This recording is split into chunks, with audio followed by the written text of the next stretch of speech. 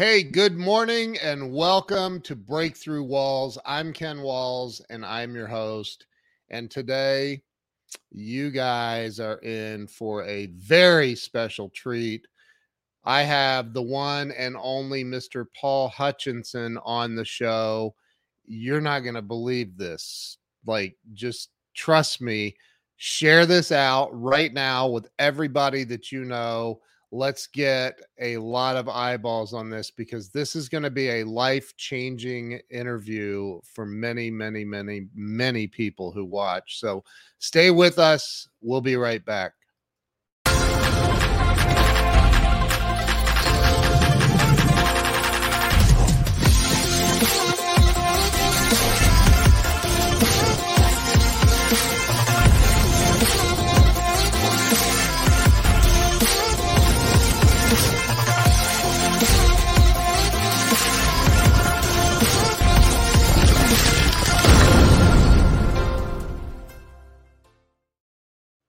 All right. So normally what I would do is I would bring my guest Paul on, but what I'm going to do first is I want to share a really, really cool video with you. So watch this and then we'll have Paul on here in just a second. It's not a push, it's only to serve you. But will you give it up for my buddy Paul here who goes in and delivers these places? Give it up for Paul. You know, you use things to motivate yourself to do the right thing long enough for you to realize the right reason to be doing it. And the right reason is not things, it's making a difference.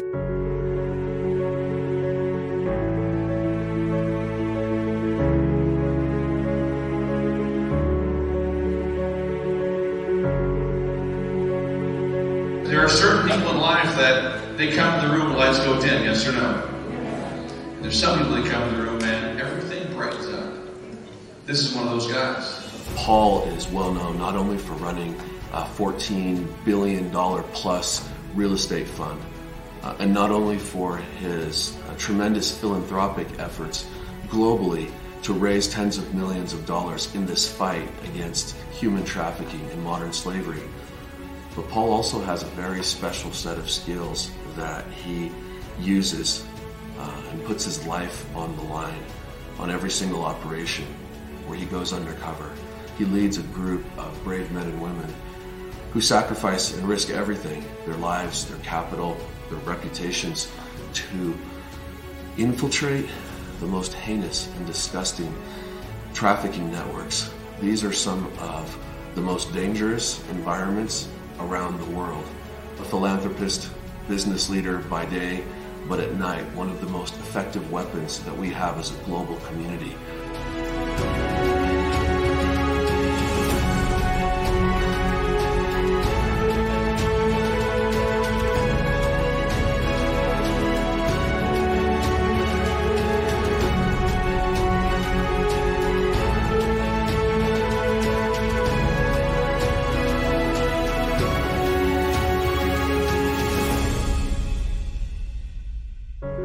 Whether your passion is in solving hunger or saving the trees or whatever it is, find something you're passionate about. For me, the truly innocent, there's nothing that every single person of any race, any religion can get behind, like saving children for something this world. So thank you, Tony.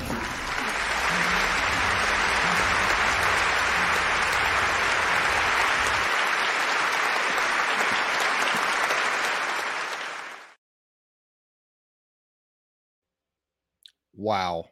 If that doesn't get you fired up, I don't know what will. Ladies and gentlemen, I'd like to welcome Paul Hutchinson to the show. Paul, welcome to the show. Thank you, Ken. I appreciate you. So honored to have you here. There are many people already watching. My friend Debbie says chills. She's got chills. So Paul, thank you again for being here. The show is really about helping people get unstuck in life, to have a breakthrough. And you are a man who's definitely done that on more than one occasion.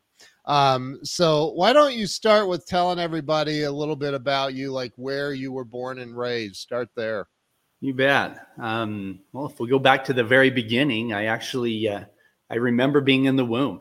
Believe it or not, I really do. I my earliest memory, I'll put it this way: I was about 4 years old, and we were swimming at the neighbor's house, and we swam all day, and my fingers were all kind of raisiny because I've been swimming so much. And we came home. My mom gave me a bath, and she had just made the bed with brand new clean sheets and tight around the sides. So I remember getting into the bed, she turned off the lights, and I put the sheet over the top of my head, and I pulled it tight like this. And I ran my fingers on the inside of that sheet. So it was like, and they were all, my fingers were been in the water all day long anyway. And that sensation came back, and all of a sudden I had this perfect recollection of that being my life. I remembered feeling the inside of, and I remember my first fear. I remember feeling something that was square, that was tight and square. And I didn't know what it was. Because of that lack of understanding and something new, it created some fear. And later I found a picture of my mom when she was about 8 months pregnant. She had a belt buckle. It was a square one, back in the early 70s.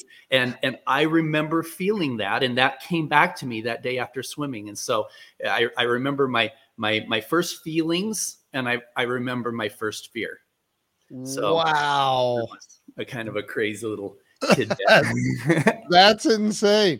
So like that you remembered that. That's really cool, actually. Well, and I think that's what drives us in life so much, Ken, is feelings and fears. And if we can figure out how to break through this, and I'll talk about a lot of those in my path of what those fears were and how those fears held me back, and how breaking through those fears was something that transformed my life in so many ways.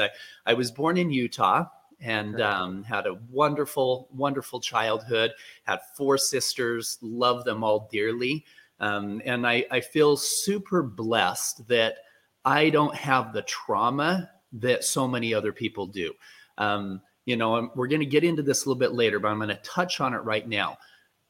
I've been very involved with anti-child trafficking for the last decade. In fact, this last 2 weeks is the first time in reality in the last 10 years where I've opened up a social media account. And because I've come to an understanding that one child being sold is unacceptable. 8 million children is beyond comprehension. But that number is teeny tiny compared to what the real problem is. And the real problem is this: we've got 40% of all women have experienced sexual violence sometime in their life, 20% of all men. And of that 20%, if you've got 8 billion people in the world and 4 billion of them are women, 4 billion men approximately, you've got 1.6 billion that women, and you've got 800 million men who have experienced sexual trauma. And of those men, 1/4 of them was before the age of 10 years old.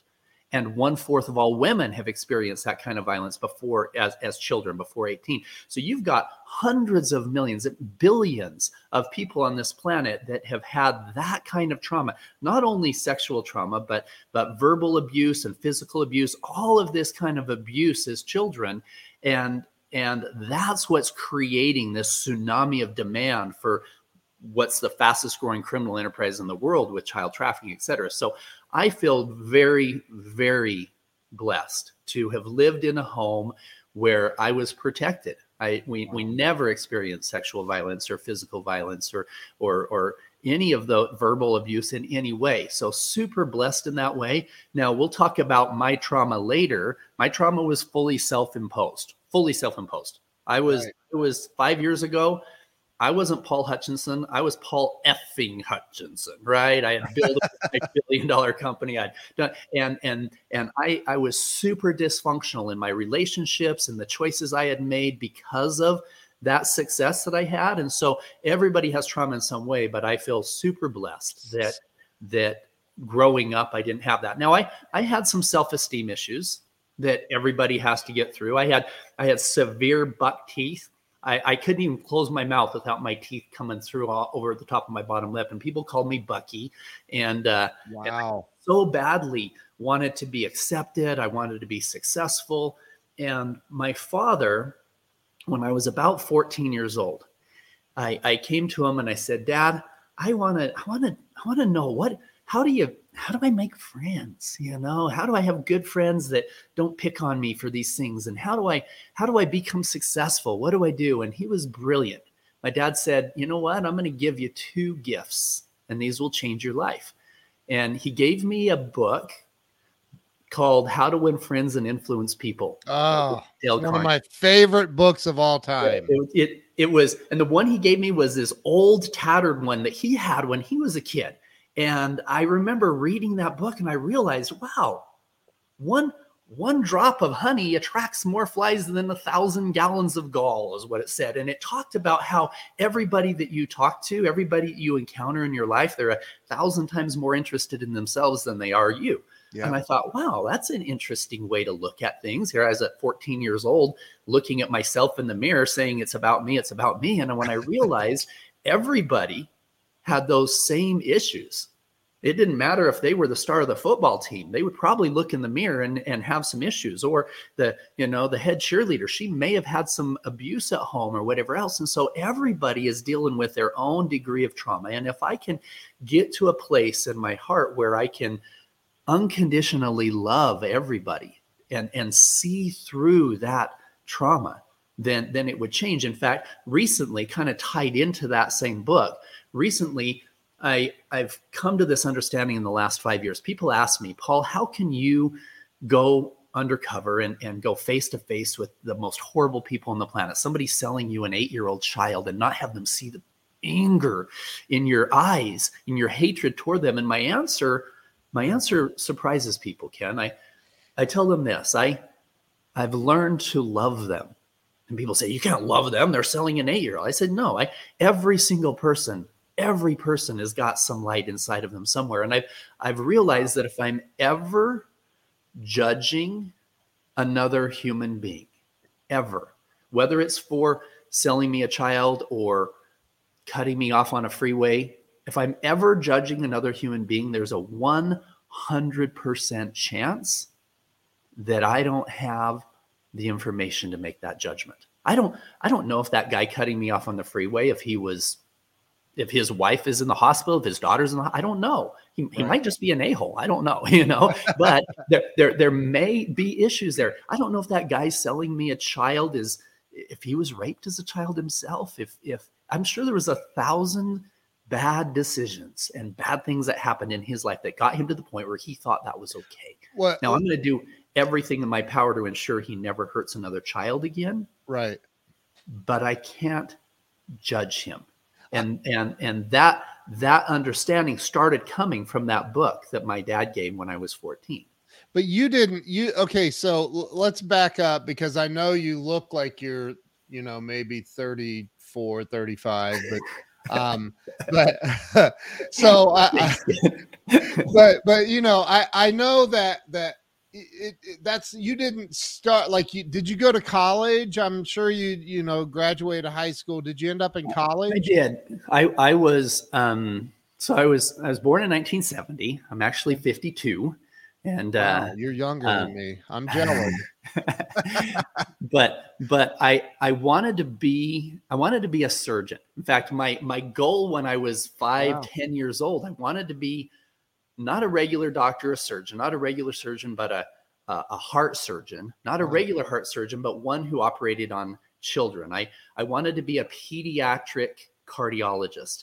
And ironically, fast forward 40 plus years later, I now see myself as a heart doctor on children, on people who have had trauma as children, et cetera.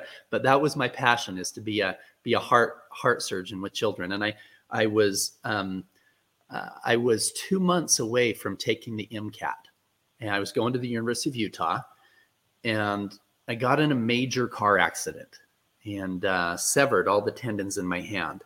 I still have I-80 in my hand from 30 plus years ago. And I got in this major car accident, and they didn't know if I'd have the dexterity to be a surgeon. And they said, well, you can be a regular doctor, And my answer was, I don't want to be a regular anything. If I'm going to be a garbage man, I'm going to own the dump. That's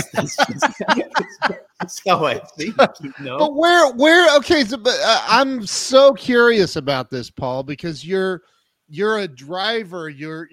But like, where did that originate? Where did that come from? People aren't like that. It was the second gift that my father gave me at 14. Okay. One was that book, How to Win Friends and Influence People. And the other was a audio tape program by Brian Tracy called The Psychology of Achievement. Yep. And it was in those little tape things that wound up. I listen to those tapes so many times on my Sony Walkman. I listened to them over and over again that I broke the tapes. And I had to tape them together and wind them back up with a pencil because, as I was so intrigued with this mindset, and that laid the foundation for everything. Ken, when I understood that that not only were my actions creating a world of abundance, but my words, and most importantly, my thoughts. And that if I could control those thoughts, if I could learn to look in the mirror and not see Bucky, if instead I could look in the mirror and visualize myself shaving a millionaire, if I could visualize myself with this life of abundance, if I could change those negative habit patterns of thought that were creating my scarcity at the time, I could create a world of abundance. And that changed everything. In fact, I'm going to go through a bunch of stories on the life path that are all tied to what I learned in that book. In fact, my first book that's coming out in about 3 months is called Are You Listening? And it talks about that energetic source that all of us have, this ability to feel and recognize the spirit of truth in every single decision that we make. In fact, the second thing that happened that changed everything for me is early in my early 20s, I was introduced to a man. His name was Jerry Prine. He unfortunately passed away in 2010, but Jerry never graduated from 8th grade. In fact, he read on a 3rd grade level, and yet he was called stupid his whole life. Yet he knew inside that he could contribute some beautiful things to the world. And Jerry was the inventor of over 300 life-saving medical devices. And he was the inventor of the original software that IBM used for voice recognition. He put it together because he couldn't read or write or everything else. It was this understanding that he had. And I went to lunch with him, and he said, Paul, he said, you could have an IQ at 200 if you wanted. I'm like, no, I'm really not that smart. I worked my butt off for decent grades. I didn't even get a scholarship, right? So I'm not that smart. He goes, no, he said, the difference between me and you is I listen better than you. And I said, you listen better than me? And I touched my ear. He said, no, I listen better than you. And he touched his heart. He said, most people discount their intuition because they know not from where it came. They think that it came from their limited understanding, the books they've read and the people they've listened to. And most people look in the mirror and they don't believe in that man in the mirror. And so why would they believe stuff that's coming out of their own head?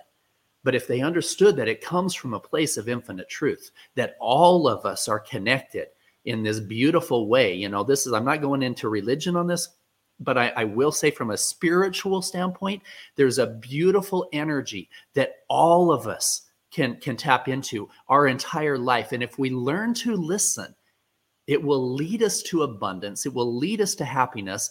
And most importantly, it will lead us to our worthwhile goals and dreams. And we're going to talk about that later too, the importance of clearly identifying what it is that you want in your life, and then listening with your heart, tuning in, because that conversation changed everything. And so then I'm like, wow, okay, I've got all this information from Brian Tracy that I can have anything I want as long as I change these thoughts. I meet this guy who's hugely successful in all of his inventions and things. And I understand that we can guide ourselves through our lives by using something much more powerful than watching TV or outside influences, that it's all inside of us all the time. That changed everything for me, Ken. It was absolutely Wow. life-changing. So you have no idea how much you and I have in common. I mean, first, Brian Tracy has been on this show, and he changed my life 30 plus years ago as well. I listened to the same. I still have the Psychology of Success and the Psychology of Selling or Sales CD courses. I have, but because I wore out the cassette tapes like you did. It's like I did. I love, and I told him that I showed him when I had him show. So, everything you just said resonates with me on such an extreme level, and people watching, I see the comments. So talk about you. So did you graduate from college? No, I'm a University of Utah dropout. I love it. In fact, my at the height of my company, we had over 4,000 employees. And in the beginning, me and John, and we have over 43 billion in assets under management now. And John Pennington and I, he's one of the best men I've ever met. He's got just beautiful integrity, huge heart. And I remember when we were in the beginning, we were in this little teeny office. It was so small that when we backed up to stand up together, our chairs would hit, type thing. I mean, it was this teeny office, and he tells this story all the time. He says, Paul always had this vision of where we could be. And we would be on the phone. We were starting this investment fund, and we had a deal that we had to have $25,000 by Friday. And I'm on the phone, I'm making phone calls to some people to invest in the fund. And John tells this story. He says, yeah, Paul would turn around all the time, and he would put his little pinky by his mouth, and he would say, John, we're going to be $1 billion fund. And John said, Paul, shut up. I need $25,000 by Friday. Right. But that, and then John would say to me so many times, he would say, Paul, he said, if we're going to have a fund that big, you and I both know we don't have the education or pedigree to run it. And I would say, yeah, John, but if we have the vision of where we want to be and we build the foundation with integrity, we will attract the right people at the right time to help create this empire. And that's exactly what happened. There is statistical probability of us getting the right people that came in is almost zero. Don Hartman's a perfect example. Don's resume was the most impressive piece of paper I had ever seen. He ran the financial institutions division for Citigroup in Asia. He raised $14 billion to bail out the Asian debt crisis. And my son's soccer coach came to me and said, hey, there's a guy that you probably should meet. And again, I was listening, and there was something super strong when he said that. I said, well, whoever he is, I want to meet him. And then he shows me his resume, and I'm like, holy crap, this guy's in Utah?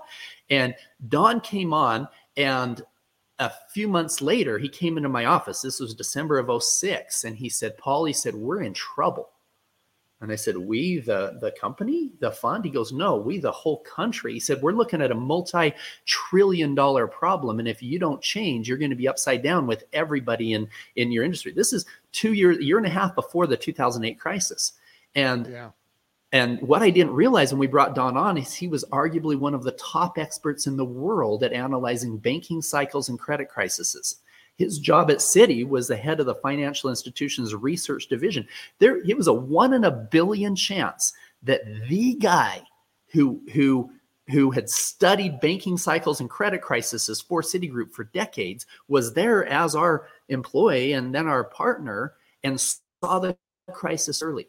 And so again, back to the visualization, creating something with integrity and listening, it allowed us to attract the perfect people in our business that allowed us to expand and grow into something beautiful that it is today. My question for you is, you dropped out? I love that. I'm a university, a dropout. University of Utah dropout. Yeah. But did you immediately, like when you dropped out, did you go, I know what I want to do. I know exactly what I want to do, and go start doing it? No, here's what happened.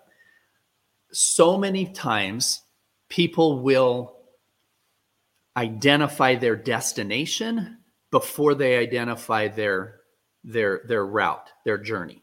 And so I'm sorry, they'll identify their journey first and their destination later. So many times we spend time climbing a ladder only to realize it's leaning against the wrong wall. The most important thing that I did is I had a mentor that had me sit down and write out what that end goal was. Okay, this is the kind of income that I want. This is the lifestyle that I want. This is the amount of money I want to donate to charity. This is the time that I want. This is the ability I want to travel. See, my sister Tiffany used to be a travel agent, and if I called her up and I said, "Hey Tiff, I want to be on a 737 tomorrow at 3:00," and she'd say, "Well, where do you want to go, Paul?" And then if I answered saying, "Well, I want to make sure that it has blue wings and 2 engines," she'd laugh at me. But that's how most people live their life. They're all talking about this vehicle. And instead, if I said, "Hey, Tiff, I need to be in New York for a meeting tomorrow at 7:00 p.m., she would tell me, "You need to be at the airport at this time," and it wouldn't matter what color the wings were. And it wouldn't matter how many engines were on the plane. That's the vehicle that was destined to get to there. And so as we lay out our life, identifying where we want to go, what kind of a lifestyle we want, what kind of relationships we want, what kind of a charity work we want to be doing, whatever it is, identifying clearly what that end goal is, but then simply listening and realizing that some beautiful answers will start coming and they'll show up for you. And so what happened is, I had this goal where I wanted to make a powerful, positive impact in the lives of others. I had a poster on my wall when I was a kid, and it had a bunch of Lamborghinis and Ferraris, and it had a sign that said, "He who has the most toys wins." Right? Today I have one that says, "He who has a powerful, positive impact in the most lives wins." And I knew that, I couldn't be a heart surgeon and I couldn't be a regular doctor. And so my mentor encouraged me. He said, "Paul," he said, you have a gift with people and ability to communicate." He said, "If you do what I teach you to do, you'll be a millionaire by the time you're 30 and you'll have the time to enjoy it." And I said, "Well, what do I do?" He said, "Well, number one, anybody in business has got to learn how to handle rejection and learn how to sell." He said, "So I suggest you quit your job at the hospital, find the highest rejection job you can possibly find." And so I got a job at a call center, 300 employees. They were cold calling, selling children's videos. Now, I told him, I'm not selling anything I don't believe in, ever, ever, ever, ever, ever. And so these guys were selling children's self-help programs, teaching them honesty and integrity and stranger danger and things like this. And that felt right because it was in line with my goal to help children. And it was in line with my mentor said, I need to learn how to handle rejection, learn how to sell. And I'm in this room. There's 300 employees cold calling. There's average employee was selling 20 videos per week. There was 2 guys that were selling 70 a week. Wow. And my mentor told me, he said, "Paul," he said, "you've got to work to learn. Don't work to earn." He said, "If you're there one day for a paycheck, then you're wasting your time." He said, "You're there to educate yourself." So I'm like, "Okay, now what do I do?" He said, the 2 guys that are there that are making 70 sales a week, take them to lunch on your dime. Spend time with them, study what they're saying and what they're learning. And so I did. Every single day I took one of those 2 guys to lunch and I would ask them. I would say, "Okay, what are you saying? How are you handling this objection, etc." Literally within a few weeks, I was making 70 plus sales a week, where the average of the 300 were still making 20. And then I went into my boss and I said, "What's the record here?" He said, "Oh, it's like 203 sales in a week." I said, "What do I get if I break that record?" And he said, well, what do you want? And he had a Mont Blanc pen on his desk, right? I thought that was super cool to have $100 pen. Right? I said, how about I break that record and you give me that pen? And he smiles. He goes, of course. So I go home and I'm studying. I'm studying like audio programs on from Dennis Waitley and Zig Ziglar and how to handle objections and stuff. And I come back, and that next week I visualize it, I focus, and I make 210 sales. I break the record. You know, the average person's still making 20. And so one of those two guys that were making 70, he's like, oh, bring it on, Paul, you know, because he had held that record for like 5 years. So he comes back in and makes like 230 sales that next week. And I'm like, game on. So I go home, and the entire weekend I'm recreating the script. I'm writing objection busters, and I'm memorizing how to relate to people from the heart and really, really help them see that this is something that could be valuable for their children and their family, that could transform their lives. And when I really started feeling into the heart of it, and it wasn't sales anymore to me, I came back that next week, and Ken, I did over 300 sales that next week. The average person's still doing 20. And then you bought the company, right? No, then something miraculous happened. The company decided to bring on a new campaign. This was Lucinda Bassett's Attacking Anxiety and Depression program. It was an audio program that helped people break free from the negative habit patterns of thought that were holding them down and creating anxiety and depression. And my boss said, Paul, of these 300 people, I don't think any of them can sell this. He said, I'm bringing in some guys that earn six-figure incomes from other companies that are power players on the phone. He said, you're the only person of this big group that I think could be part of that. Do you want to? And so I said, yeah. And my mentor said, do the same thing. You find the two guys that are earning the most. And these guys show up with Mercedes. I'm like 22 years old. And these guys show up with Mercedes and BMWs. And my boss said, don't get enamored with that. He said, you're not going to be a phone sales guy the rest of your life. You're working to learn. Remember? I said, yeah. He said, you do the same thing. Take two of the best guys in your industry, the two best guys that are there, and take them to lunch every day. And I did. And I was studying from what they did. And pretty soon I was making as much money as any of these guys that were, and I was like 22 years old. And then something really sad happened. There was the company ended up being shut down. There was an FBI raid and investigation where the owners of the company, they shut down all the computers. And one day everybody lost their jobs, like 2 weeks before Christmas.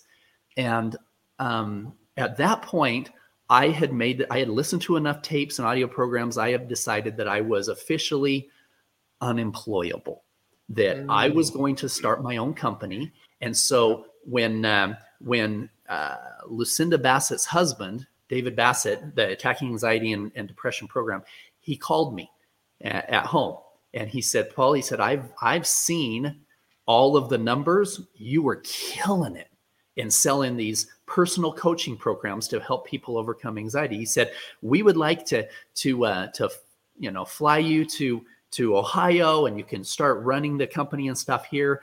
I said, you know what? I'm officially unemployable. I don't want to work for anybody, but if you'll let me run the marketing company, if I can start my own company at this point, then I'll run it. And so we negotiated. So I started the Midwest Center Marketing that sold the Midwest Center for Stress and Anxiety programs. At the time, they were doing $6 million a year, and they were in the red. Fast forward, by the time I was 29 years old, I had built this up to over 200 employees. I had and we were doing $70 million a year through the company and everything. We had 50,000 people a month calling in off of this infomercial.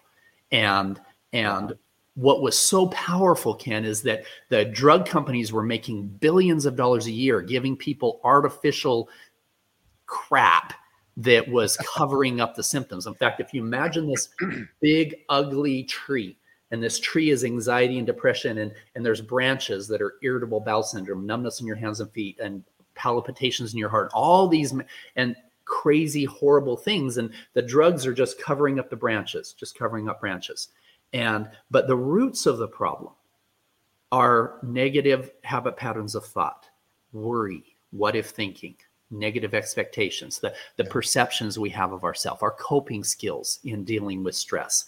These are all things that can be changed, and they can be changed. We had a workbook and an audio program, and what was beautiful is that the videos that we put together were just cameras from our phone, with real living, breathing, loving human beings who had been through it before, that had used these principles. And even the coaches that we used were not therapists and psychiatrists.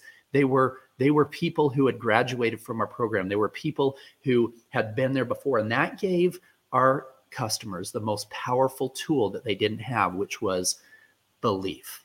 Once they had that belief and the tools, a person who understands, a person who has a dream and has that visualization of where they want to be, and believes they can look in the mirror and believe that they can get there, is never at the mercy to somebody who simply teaches how or understands how. If we had the how, we had the workbook and everything else necessary to help them overcome, but the very thing that they were fighting stopped them from overcoming that challenge. And that very thing that they were fighting, that negative self-talk, was saying, that's not going to work for me. It's not going to work for me. But by giving them a personal coach who had been there before and says, you know what, Ken, I believe in you. I believe in you. I've been there before. And this is what I did to get through it. We had a huge high success rate. We had 97% success rate within the coaching program. We had a 100% money back guarantee. Only 3% of the people who had gone through that said, I'm not able to live a normal life again. And so it was so beautiful to be able to see that transformation. And so I ended up selling that company when I was 29 years old. I met my goal, made some good money. I sold it actually for $20 million. Most of that was in stock. It was restricted stock. That's a whole separate story, but I learned later. But I had some cash out of it, and that's where I transitioned into the fund. And we can talk about that now, or you can ask any other questions about the anxiety program in my 20s. Well, I'm absolutely like. I never run out of questions, Paul, but I'm sitting here going, oh my God. Okay. He made a right turn at that point in life. I made a left turn, and that explains a lot. but no, I love that, because I've been down some similar paths. I mean, with the telemarketing stuff and everything. So, talk about, because I know that you hired people to get them on the phones, and I have this mastermind. We did this call last night, and I there was a situation where I said to somebody, I said, you're trapped in the story that you've sold yourself, that somebody else taught you or gave you when you were a child, and that's what is holding you back. Talk about the people that you've hired to get on the phones or be in sales or run a department or whatever, that you knew they're trapped in an old story, and you need to help them have that paradigm shift. How did you approach that and accomplish it? Beautiful, beautiful question. So I'm going to tell you a story about Robert.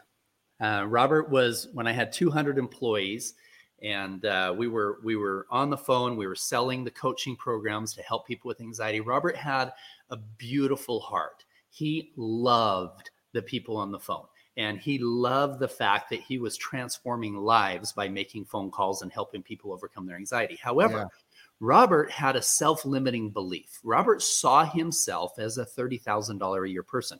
They lived in this small apartment. He had this old rundown car. He had a few kids, and it was difficult for him to expand past that. And Robert would come in after a paycheck, he would come in the first part of the month. He would come in and he would make phone calls, and he would kill it. He would be so effective, and he would do well enough that if he continued that throughout the month, he would be a six-figure income person easily. But the challenge is that Robert would come in and he would kill it for the first week, and then boom, everything would just drop. And I remember Robert would kneel down in front of his desk and pray to God to fix things in his life that he didn't believe were going to be fixed. Now, that's so important. People think that faith is going to church and asking God to fix things in their life that they don't believe are going to be fixed.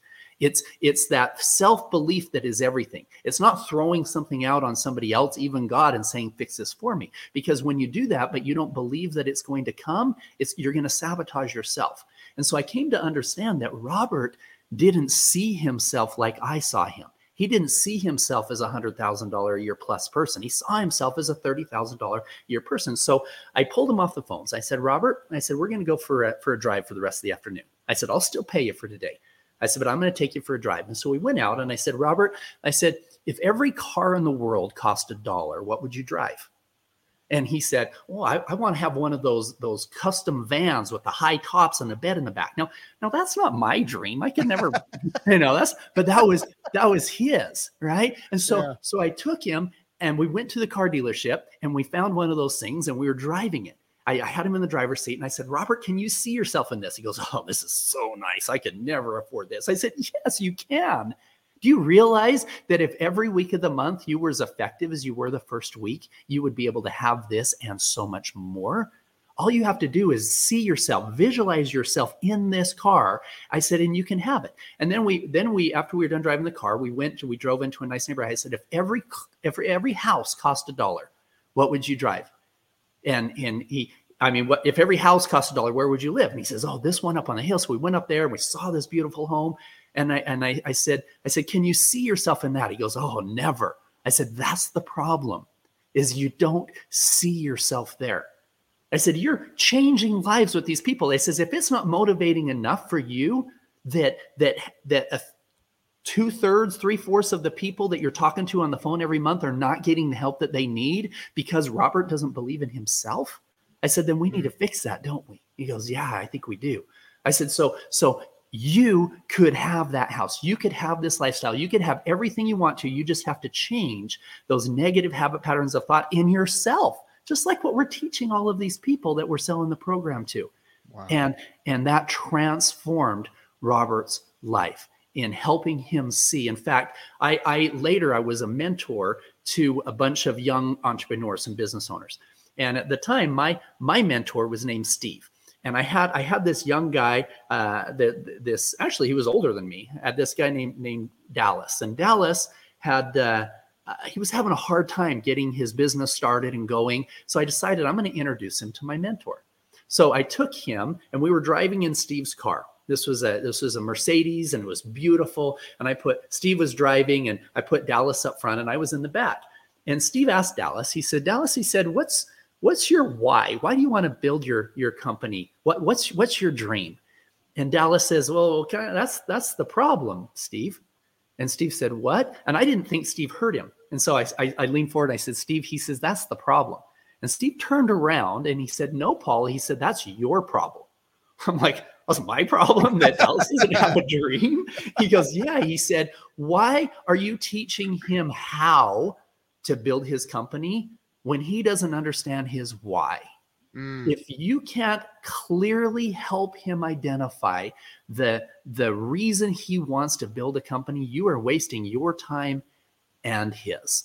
So take him out to identify whatever it is. I want to be more charitable. I want to have more time with my family. I want to travel more. Whatever it is, he said, a man who understands why is never at the mercy to a man who simply understands how. And that changed everything in terms of how I mentored and how I help people. And it was back to that Brian Tracy thing. Again, if in our mind, if we can't visualize, in fact, Brian actually taught this beautiful story. He said that Yale University had a study, and this was, I guess now was 40, 50 years ago. But in this study, only 3% of the graduating class of Yale University that year, only 3% had clear, specific, written goals. 20 years later, that 3% was worth more in net assets than the entire 97% put together. Yep. That's one of the most amazing longitudinal studies that I've ever read. And it's simply this. It didn't matter what their GPA was. It didn't matter what what they were studying, what their major was. The differentiating factor with them was the fact that they had clear, specific, written goals. Most people spend more time planning their next vacation than they do planning their life. And if you just took an extra hour or two today and sat down and said, okay, if time and money were no issue, what would I do? In fact, I'm going to tell you a beautiful story. This is so inspiring. So my first wife was named Tiffany. When we first got married, she was a model for McCarty's. They do the swimsuit issue of Sports Illustrated. She was on the Crimson Line at the University of Utah, dancer, and she loved to dance. And then that car accident that I severed the tendons in my hand, she was in that car accident. She broke her pelvic bone, and she wasn't able to dance. She wasn't able to exercise, and she started putting on a lot of weight. She got pregnant with our Jordan and Jaden, our twins. She got pregnant with our third little boy, Brennan. 29 years old. She is 230 pounds. Now, she started out when we got married, she was 112. So wow. 230 pounds, 29 years old. I had just sold my marketing company, the Midwest Center One. I was at a seminar and I was teaching people that they can be, have, and do anything they want. They just have to decide what it is. The world is theirs, whatever it is they want. And so we were sitting talking after that time I was speaking, and she said, Paul, I want to do something great with my life. And I said, Tiff, what would you do? If time and money were no issue and you knew you couldn't fail, what would you dream? Anything, what would you dream? And she looks down, she says, you're going to laugh at me. I said, oh, well, not. She said, since I was a little girl, I wanted to be an NFL cheerleader. I look at my 230-pound wife. I'm like, you go, girl. Right? and she said, no, I'm serious. She says, when I was 14 years old, I was dancing at a 49ers game at their halftime. And I thought this would be so amazing to be a 49ers cheerleader. And so this was in December, and I realized she was serious. So for Christmas that year, I went online and I found a picture of a San Francisco 49ers gold rush cheerleader, and I whose hair looked like Tiffany's, but of course her face and her body were very different. Right. And I put Tiffany's face on it on Adobe Photoshop. So I photoshopped her face in there, and I framed it. I wrote at the bottom, Tiffany Hutchinson, San Francisco 49ers gold rush cheerleader. And I framed it and I gave it to her for Christmas.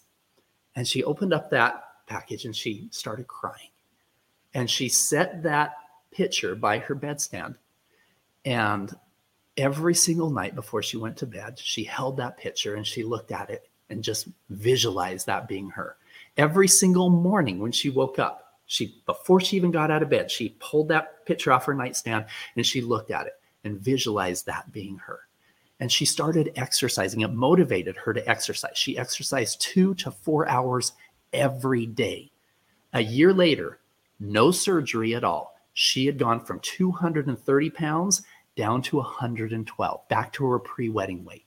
Wow. It changed her life. Now, there were 500 girls trying out for the 49ers that year.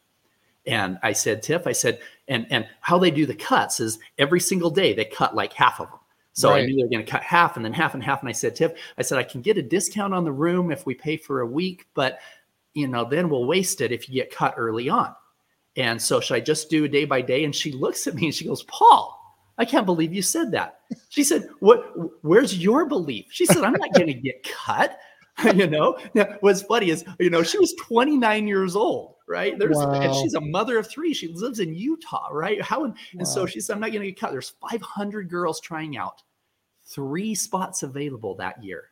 Wow. She was the first pick. Oh my God. She was the only girl on the team that was over 25, the only girl married, the only girl with kids. It cost me like $30,000+ in plane tickets just to fly her out for all the games and all of the performances and everything else that they did every single week. I mean, they had to practice 2 or 3 times a week, but she wanted the kids to stay in the schools that they were. And but who wouldn't pay $30,000 to have their 19-year-old wife back again? Right. Right. And it transformed her opinion of herself and that vision. And it was a beautiful story that it doesn't matter how old we are. It doesn't matter all these situations in our life. We can be, do, and have anything that you want in your life. Oh my gosh. Now I want to go in before we lose our time. I want to talk about charity work. Yeah. And hey, we got all the time in the world, man. I don't care how long we go, but yeah, I want you to talk about that. I want you to talk about the transition into the fund and all of that. And then how you got into the undercover stuff, which is incredible. If you can, I'm assuming. I'm out of that work now. So I'm coming public with it for the first time. It's unbelievable. So yeah, go ahead. Talk about the charity stuff and where did that begin for you? How did you get into that? The beginning of me really understanding the value of charity actually came back when I was 19 years old. So I grew up.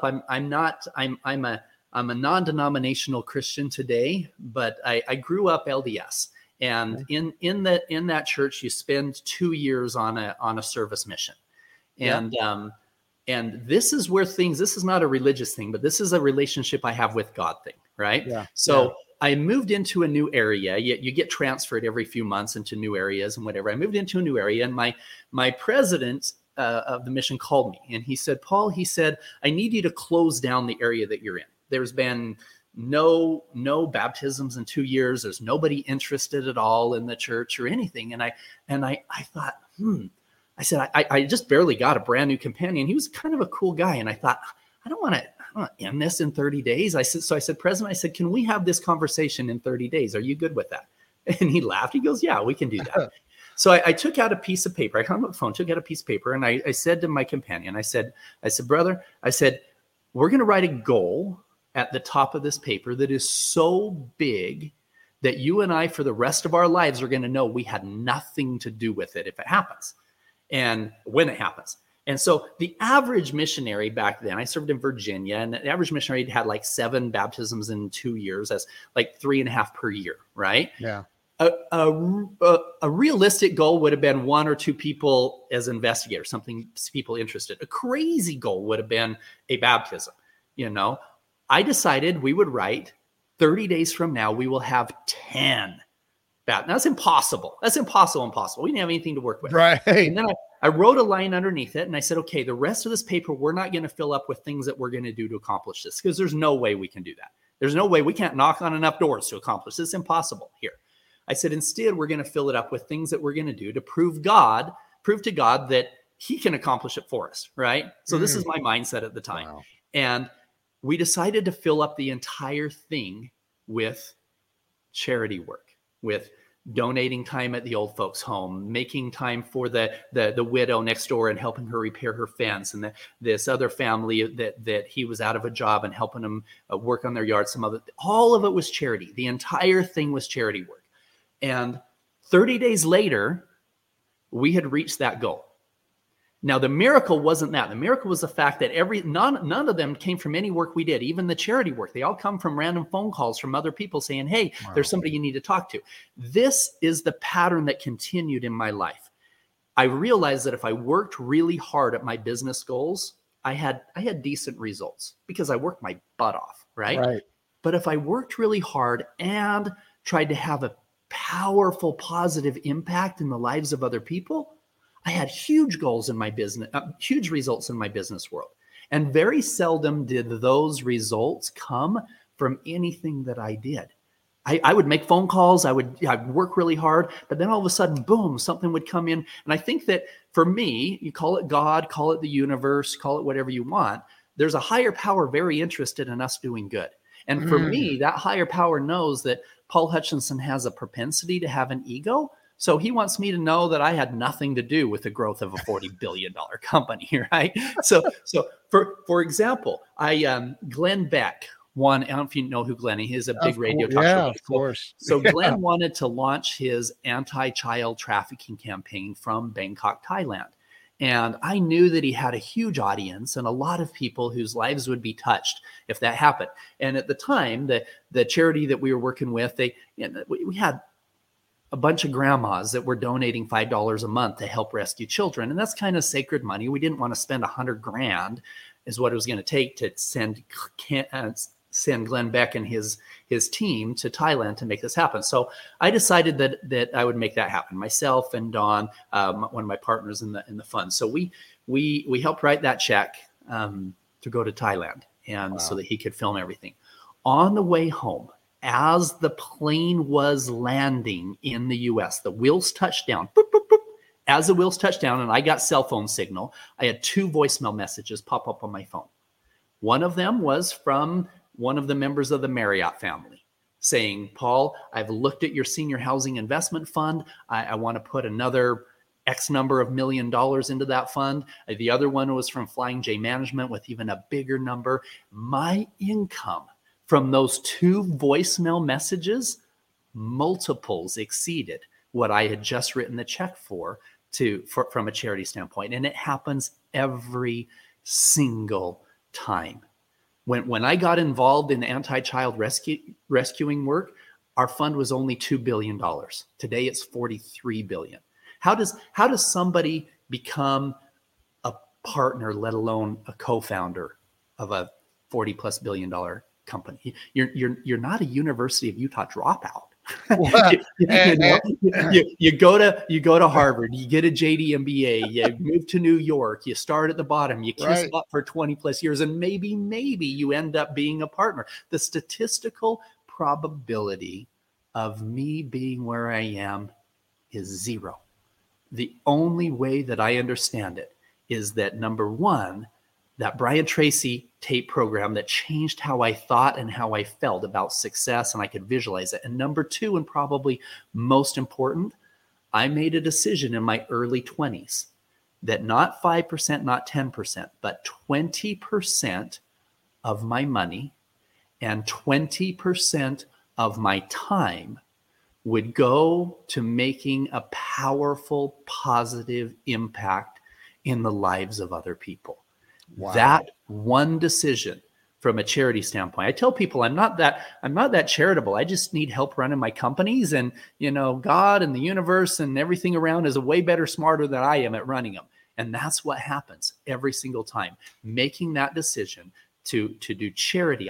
I've served on countless boards of directors. When I made that decision in my early 20s that I was going to give 20% of my money and 20%, I didn't know where would make the big difference. I was giving money to a 40-year-old man on the side of the street that's asking me for drug money, and that didn't feel right. I took the kids out one time with a bunch of pizzas that we were going to feed the homeless, and we rolled down the windows, drove through the homeless area, and they were handing out pieces of pizza, and one of the homeless guys grabbed one of the boxes from them, and they were throwing F-bombs around and fighting over these pizzas. I'm like, crap, and I rolled up the windows, and I thought, does this feel right? Is this the charity? Now, yes, some of those people are in really hard situations, and I think we can help them by changing that perceptions they have of themselves and showing them the lifestyle that they can have. Right. But for me, the decision that I made was the truly innocent, a 9-year-old child in a position completely outside of any decisions that she made. That's where I wanted to focus. I was already wanting to help children with me wanting to be a child pediatric surgeon. Right. But I donated time at the Ronald McDonald House and time at Primary Children's Hospital. I was on the Make-A-Wish board of directors for 7 years. I was the incoming chairman for Make-A-Wish here in Utah when I got a phone call from Sean Reyes, our attorney general. Wow. And he said, Paul, I know that you've donated a lot of money and a lot of time to help children. He said, I have something I need to talk to you about that's pretty dark. I said, what's that? He said, it's the fastest growing criminal enterprise in the world, and good people don't know that it's even happening. it's child sex trafficking. I'm like, sex trafficking? Who would have sex with a child? Are you kidding me? He goes, no. He said, this is serious. He said, there's more today. And I'm not talking about just children being abused at home, which is horrible and even bigger. Sold human beings, there's more today than all 300 years of the transatlantic slave trade put together. Oh my God. I said, wow. I said, well, how can I help? And he said, you can help with something that's really hands-on. He said, there's a Homeland Security agent who is in Colombia. He found 20 children in Cartagena, and he wants to rescue those children. He was working with Homeland Security. He needed $50,000 to rescue these children, and he couldn't get the U.S. government to give him the money because he couldn't prove that there's any Americans involved. In fact, he tells a story about how another one of the agents had a fake Hewlett-Packard's manufacturing sting in China that he needed $50,000 for, and Homeland Security gave him the $50,000, but they wouldn't give Tim the $50,000 he needed for this rescue of these children. So he was so frustrated, he quit his job, and like 2 weeks later, he had only raised $700. And so that's when I was called, and some other people. Glenn Beck was a huge help on this and donated some money as well. And we helped to make that happen. But then a few weeks later, he called me, and he said, Paul, he said, I'm in Cartagena, Colombia. This was Tim calling, and he said, there's not just 20 children here. There's more than 50. And there's more than 100 children tied to the same trafficking rings in some other cities surrounding. He said, we have a plan that we can rescue all 100 children plus on the same day at the same time, but I need your help in a big way. And I said, well, how much do you need? He said, I need you. Can you be in Colombia in 2 days? He said, the head trafficker down here has a piece of property. It's an island that he inherited from his mom, and he wants to develop it into a child brothel sex resort, kind of like the Jeffrey Epstein Island type thing. He said he has this plan where he can make tens of millions of dollars a year from wealthy Americans coming down for these horrible things. But he needs $8 million to build out this resort. And what our plan is, Paul, he said, I can't teach my Navy SEALs how to negotiate an $8 million transaction. And my company that was all a real estate company at the time. And he said, if you fly down here and pose as somebody who is interested in funding his project under one condition, he has to prove to you that he can make it successful. And he's going to do this by having a party in a couple weeks. And you're going to bring down a whole bunch of wealthy friends of yours for this sex party with kids. And he'll bring those all together. And so 2 days later, I'm in Colombia. We meet at this restaurant, and I'm face to face with the most evil people that I've ever met, selling me 8-9-year-old children. And I thought, oh my word, this really happens. Now, he knew more about my background than most people. I have a special set of skills from a previous life that make me somewhat safe undercover. But most importantly, he needed somebody who could negotiate this deal with him and be effective at it. And so I'm sitting there at this table, and there's 4 traffickers, 3 males, 1 female. This female was a beauty queen. She was like Miss Cartagena, and she had this fake modeling agency that she was going around to towns in South America and telling the parents, oh, your daughter's way too pretty to be working in the fields. She should be a model. And they would bring her to this photo shoot, and they would snatch them up and take them.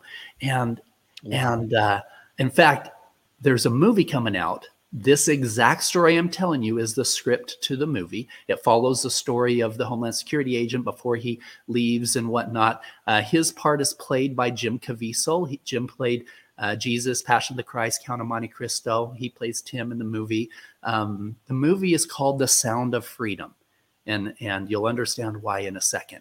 The actor who plays me is Eduardo Verástegui. Eduardo is one of the more famous actors in Mexico. I was with the previous president of Mexico and Eduardo, and everybody wanted pictures with Eduardo. Nobody cared about the president. and he doesn't play Paul Hutchinson, because when we put together the movie, I didn't need anybody to know who I am. I was Right. still running undercover stuff. And so he plays Pablo Delgado, the $1 billion fund manager who quits his job to go help rescue children.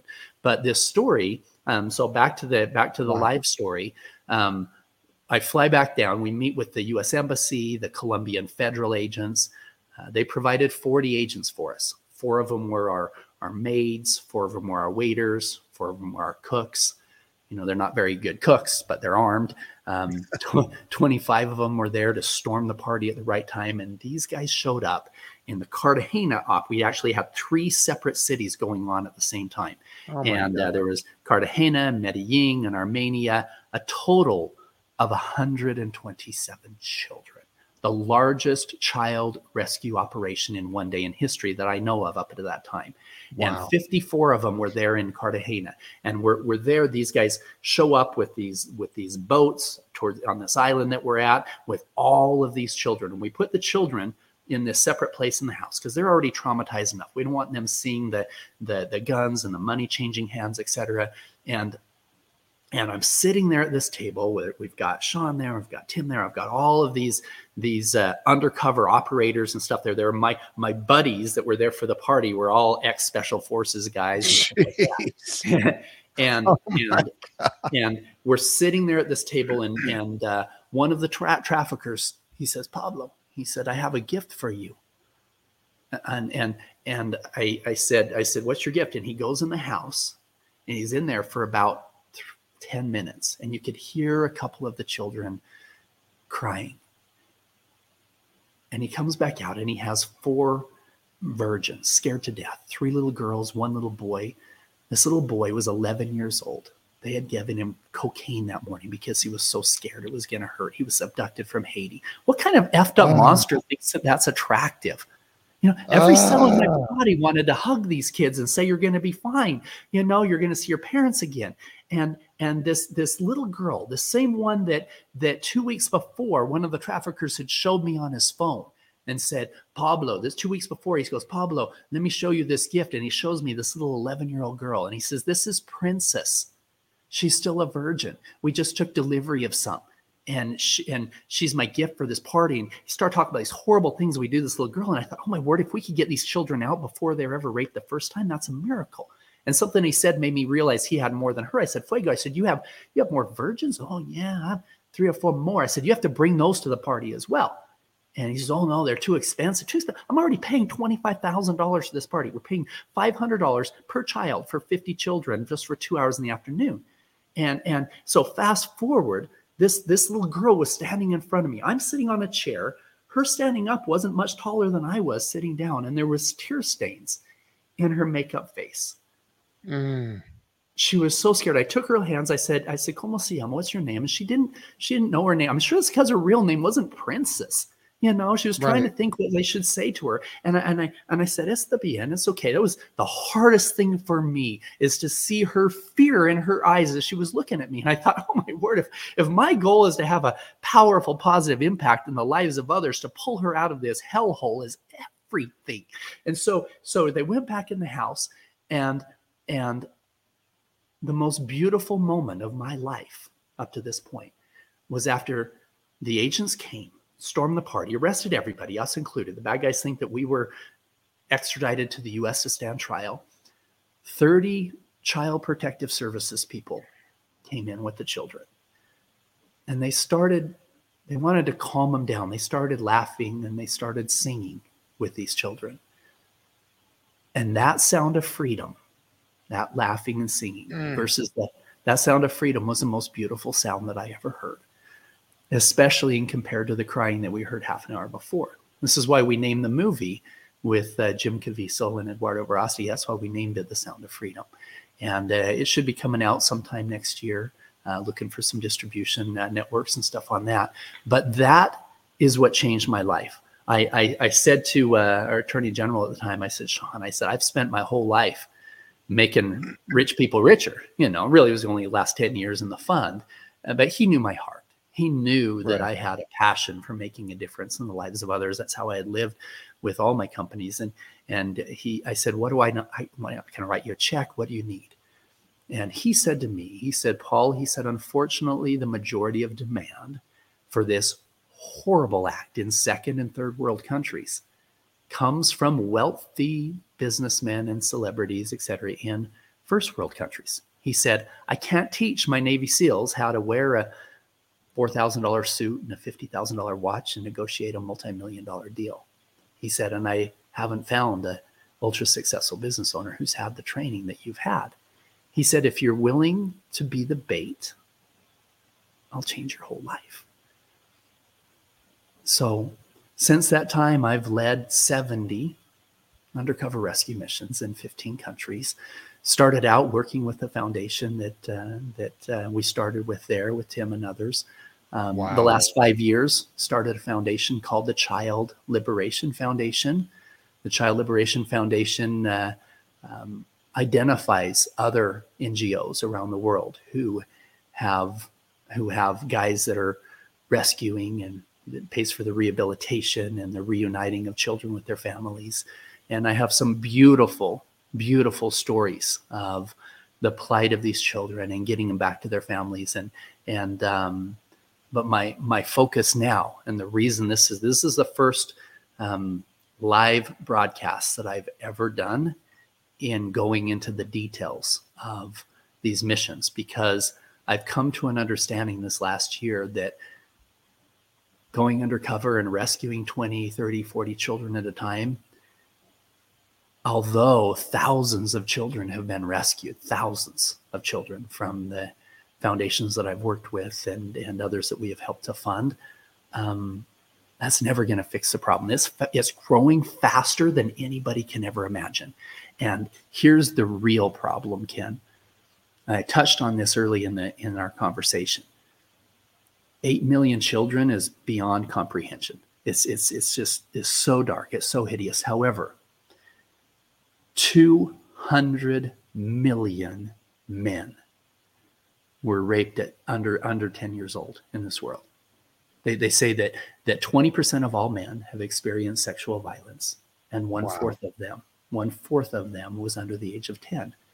And 40% of all women, 40% have experienced sexual violence in their life, and 1/4 of all women were as children. Why? This is what my life mission is at this point. How can I combine the things that I learned from Brian Tracy, the things that I taught with the Attacking Anxiety and Depression program, the things that I have seen being in the darkest, deepest depravity of our world, in seeing these children in this horrible situation? How can I take that and tell the stories and write some books that will help really fix the problem? How can I help fix the generational trauma, the hundreds of millions of men and women who have massive trauma sexually as a child? And here's the crazy thing, Ken. The average age of somebody that comes out and says, yes, I was abused as a child, the average age is 52 years old.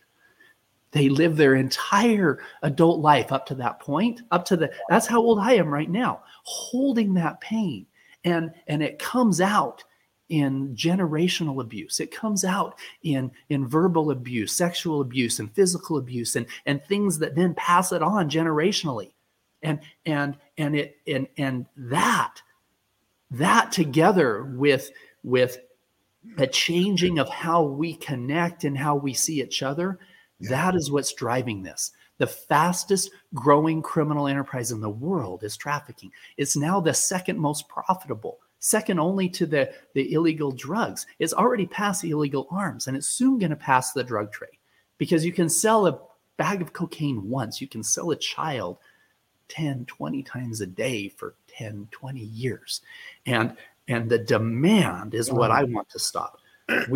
We've worked on, we have programs for trauma healing, the books that I have coming out, starting with the one on Are You Listening, and teaching people how they can tune in to that beautiful light of truth that's inside of them in understanding what that intuition is and guiding them. And then in understanding book 2 is understanding that, like what I was talking about with Robert and the creation of your world, where it's not the law of attraction.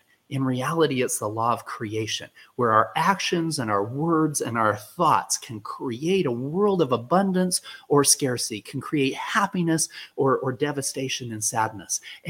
And things like pornography. Everybody who's listening to me right now has seen pornography. Just because you have seen pornography doesn't mean you're going to become a pedophile. But every single one of these guys who are abusing these children has started out with a hardcore addiction that may have started out with some childhood trauma, etc.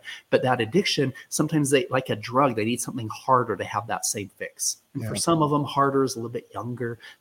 Pretty soon they're fantasizing about something they wouldn't have even thought was attractive 5 years ago, and then they're acting out on these horrific fantasies, and it's creating the tsunami of demand. So how do we fix that? How do we break those habits of taking a woman from a divine feminine to an object, of how we see our brothers and sisters, of how we connect with them heart to heart to heart, and help heal that trauma that they experienced as children, from sexual abuse, from verbal abuse. These are all things that can be healed. And if we can heal these people worldwide before they become contact offenders themselves, we will save millions of children, not just thousands, not just 20 at a time. We'll save millions, and we'll save the child. We realize the Child Liberation Foundation is not just here to rescue a 10-year-old in the clutches of a trafficker in Honduras.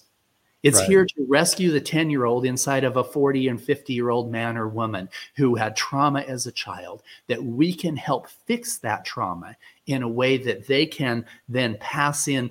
Hurt people. Amen. Healed people, heal people. And if we can do that, we can make a powerful, positive impact in the lives of billions of people. That's what my goal is. For generations to come. Yeah. Absolutely. I mean, you're talking about breaking a generational thing Paul, like are you the reincarnation of Christ? No, but he's my brother. I joked the other day. I says it's a tag team. You're it, Paul. Dude, that is so unbelievably amazing. I have questions. My main question is, I sat here listening to you, holding back most of my tears, but not all of them. How, I've had some martial arts training, and I know you have as well. I'm not a wuss. I'll just leave it at that. I cannot imagine being in the presence of one of these people and not throat punching them, like literally breaking their trachea on the spot. I don't know. I don't have that inside of me to prevent myself from harming them. It's not, I would harm them like badly. I don't know how in God's name you didn't. How?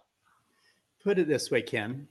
If you put me in a room today with 100 pedophiles and 100 traffickers, and you said, Paul, you've got an hour with these guys. You can either have a gun with no retribution, or you can have a microphone, and they have to listen. I would take that microphone, and that would be the most transformational 60 minutes of their life. I would take them into the pit of hell. I would show them face to face with the depravity of what happens, of the fear of these children. I would help them feel that fear, and I would help them internalize it. And then I would show them the path to light. I would ensure that they never hurt another child again, and make sure that they get locked up, and hopefully in that position, they can find some redemption. Wow. But I believe that words can heal. I believe that unconditional love can heal. And I love those children more than any of these men who are doing it. But I can't judge them. And I know when I'm undercover, when I was doing these missions, I know that I couldn't just punch them in the face and shoot them in the head. I couldn't do that. Now, because we would lose those children. We wouldn't be able to find them. I get it. You know? Yeah. And so yes, I believe that everybody is reachable in some way. That's my wife right there, buddy. I do. I've been asked to, now that I've started to come out public about this, I've been asked to come and speak in the prison systems. I think that there's a little bit of light in everybody. It's just covered up with a lot of trauma and a lot of darkness. And yes, we need to protect the children. And there have been traffickers who have been killed on our missions. Unfortunately, we've had some of our operators as well who have, in fact, that's how I met my wonderful wife. I was at a funeral in Haiti with one of our operators. I had helped lead the undercover work to identify the 34 children in some of the biggest trafficking rings that were taken down in Haiti. Operation Toussaint is a documentary about that. You don't see me in it because of the time I'm undercover. You see me with my face blurred out. You would hate me if you didn't know me because I'm laughing with the traffickers. But in that movie, at the end, there's a little girl. She's 14 years old, and she's sitting on a rocking chair, and she's that little girl was taken when she was 7. Her parents were killed in the earthquake in Haiti, and nobody knew she was even alive. And she was taken by traffickers and sold for sex 20 or more times a day for 7 years. Oh my God. I was the first person to find her. It was about 2:00 in the morning, me and a dear friend named Andy. And we had worked our way up to what I call a level 3 trafficker. You know, level 1 is the guy selling me cocaine at 2 a.m. Level 2 are the ones who are selling the children, but they don't physically control them. We have to get to the ones that are the suppliers. We have to be able to get there so that we could identify where they're holding the kids or where they can bring them out to a place where we can do this thing there. And so I had worked my way up to this level 3. Her name was Cho, and it was a female trafficker. She was in this dangerous area of town. It was 2 a.m. downtown Patienville, outside of Port-au-Prince, Haiti, and sticks a key in this door. This door is 4 feet wide. It's about 7 feet tall. It's red, rusted steel door. No windows at all in this building. Sticks a key in this door, opens it, and the first thing that I see is this dirt hallway. Lights dimly lit, with cobwebs on them. To the left was multiple cell doors with no windows, no access, except for this steel door. And she sticks a key in the steel door. The first thing that I see is it's not even a bed. It's a steel plank, and it's held to the wall with the chain. And so you can fold it up and down. And there was a dirty, dingy, holey, thin blanket that was sitting on this steel plank. And to the left of that was a concrete block. And this girl was sitting on that concrete block. Dirt floor, no windows. Looked at me with this blank look in her eye. She didn't speak for 2 weeks after we rescued her. And the first words that she said, I wasn't there, but somebody told me the first words that she said were, "I didn't think anybody would come." She had given up hope 6 years before. And what makes me so mad is that every single man who walked through that door for 7 years was there to hurt her. Oh my God. And me and Andy were the first ones to walk through that door that didn't have that intention. Now she's learning to dance. She's getting adopted. Every one of these children have that story. But what's sad is it's not just the trafficked one. There are so many millions and millions and millions of people, billions of people who have a little girl like that locked up inside of them.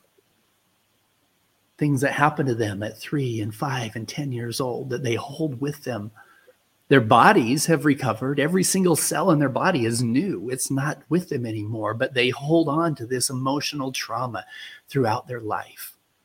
And it comes out in dysfunctional relationships, dysfunctional marriages, dysfunctional actions in so many ways that hurt other people. Wow. That's the demand for that horrible act and so many others. Holy crap.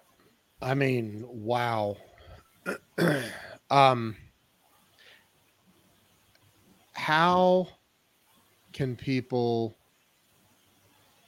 get involved and help you and be a part of this? And, you know, a lot of people will say, as you already know, I want to help. I want to be a part of it.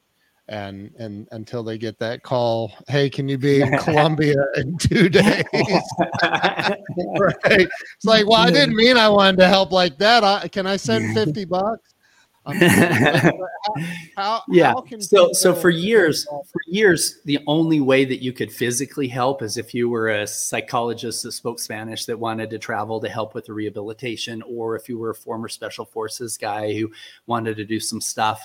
And right now, the Child Liberation Foundation is funding other foundations that are doing that work. The best way that people can help now that I've decided to come out and start speaking is if you have a platform, if you have access to a podcast with a large audience, if you have a group that we could speak live to influencers, if you've got connections with big influencers. I've got hundreds of these stories that are heartwarming and heart-wrenching at the same time. My book will be coming out in 3 months. Are you listening? And I'll make sure that we stay in contact and you can promote that, or maybe I can come back on briefly when it's out. We're going to no. We're going to promote that. I'm an Amazon influencer as well. We're going to go live on Amazon and promote the hell out of that. Put me on places to speak. You know, you can go to right now. We're putting together some websites that don't have to do with me, but right now the best way to get a hold of me is paulhutchinsonofficial.com, or I'm on LinkedIn, I'm on Facebook. Reach out to me and just say, now, if you're reaching out to me to try to have me fund your project, no, don't reach out to me. I get these calls every single day. Paul, you have this big company. No, I got a team that does that, but don't reach out to me for that. But if you want me on a podcast, if you've got a large following, if you've got some contacts that we can share these messages of hope, we are working on some new legislation that will allow for some trauma healing tools here in the U.S. that aren't available now. I'll talk about those in 3 or 4 months once they're all through. But those are things that we're working on as well. But right now, the best thing to do is just allow me to share the stories. I'll inspire people. I'll touch their hearts. I'll help them to change the trajectory of their life, inspire them that they can do and have what they want. They can let go of their trauma, and we can fix these problems long term. I'm never, ever speechless at the end of one of my shows, but Paul, I am absolutely speechless. Your story, the power that you bring, the passion, it's absolutely unbelievable. Jackson just sent me a text message and he said his background is real. You've got look, my wife just said Paul's Army. You know, I mean, and that's not a hotel you're sitting in, right? That's a home. No, that's our home. We actually are selling this one in the next few weeks. We're never here. We travel all the time. We've got a beautiful ranch away from the city. So yeah, this home is going up for sale in the next couple of weeks. It's beautiful. Yeah. It's been a place of healing. We've had a lot of healing opportunities here with so many people, but we're never Amazing. here. And so we are selling this one. But yeah, it's a Amazing. beautiful blessing in our lives. Paul, you are absolutely one of my favorite human beings on planet Earth. I don't know how. I mean, I do know how. I know how I can help you. I have a lot of big contacts, so we're going to make that happen. Anybody with a big podcast or show, reach out to me. I'll connect you with Paul. Paul, thank you from the bottom of my heart for being here today and sharing everything that you've shared. It's been absolutely unbelievable. Thank you, Thank Ken. you. Thank you for trusting Jackson to put me on your show. And thank you, Jackson, if you're listening. What a good man. We call him Big Jackson. He's almost 7 feet tall, and his heart is bigger than his body. He's such a good man. He's amazing. I joke with him all the time. I'm like, dude, don't make me beat you up, okay? And he just looks down at me like, okay. Anyway, Paul, thank you so much. I'm going to end the live stream. For everybody that's watching or has watched today, if you've already shared this out, thank you. Please share it again. If you haven't shared it out, hey, part of the tithe and offering that Malachi 3 talks about would be today, in today's currency, sharing this information out. So share this out. You can also put at the bottom of your screen there, Child Liberation Foundation, just liberateachild.org or libratechildren.org.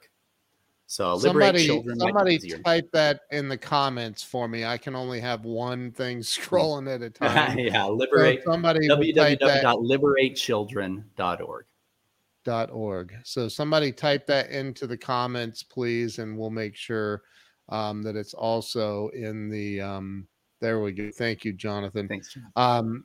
We'll make sure that it's in the show notes as well. This has been incredible. Thank you so much. And wow. Thank you. Thank you, Ken. I'm blown away. Like I'm never left speechless, but this has been absolutely amazing. So thank you so much, Paul. If you would stay with me, I'm going to end the live stream now. Make sure everybody go follow Paul on all social media platforms. Go to paulhutchinsonofficial.com to get more information, to get him on your show. Grant Cardone, if you're watching, you need to have this dude on your show, man. Listen, I love you all. I appreciate all of you. Paul, thank you so much. Thank you, Ken.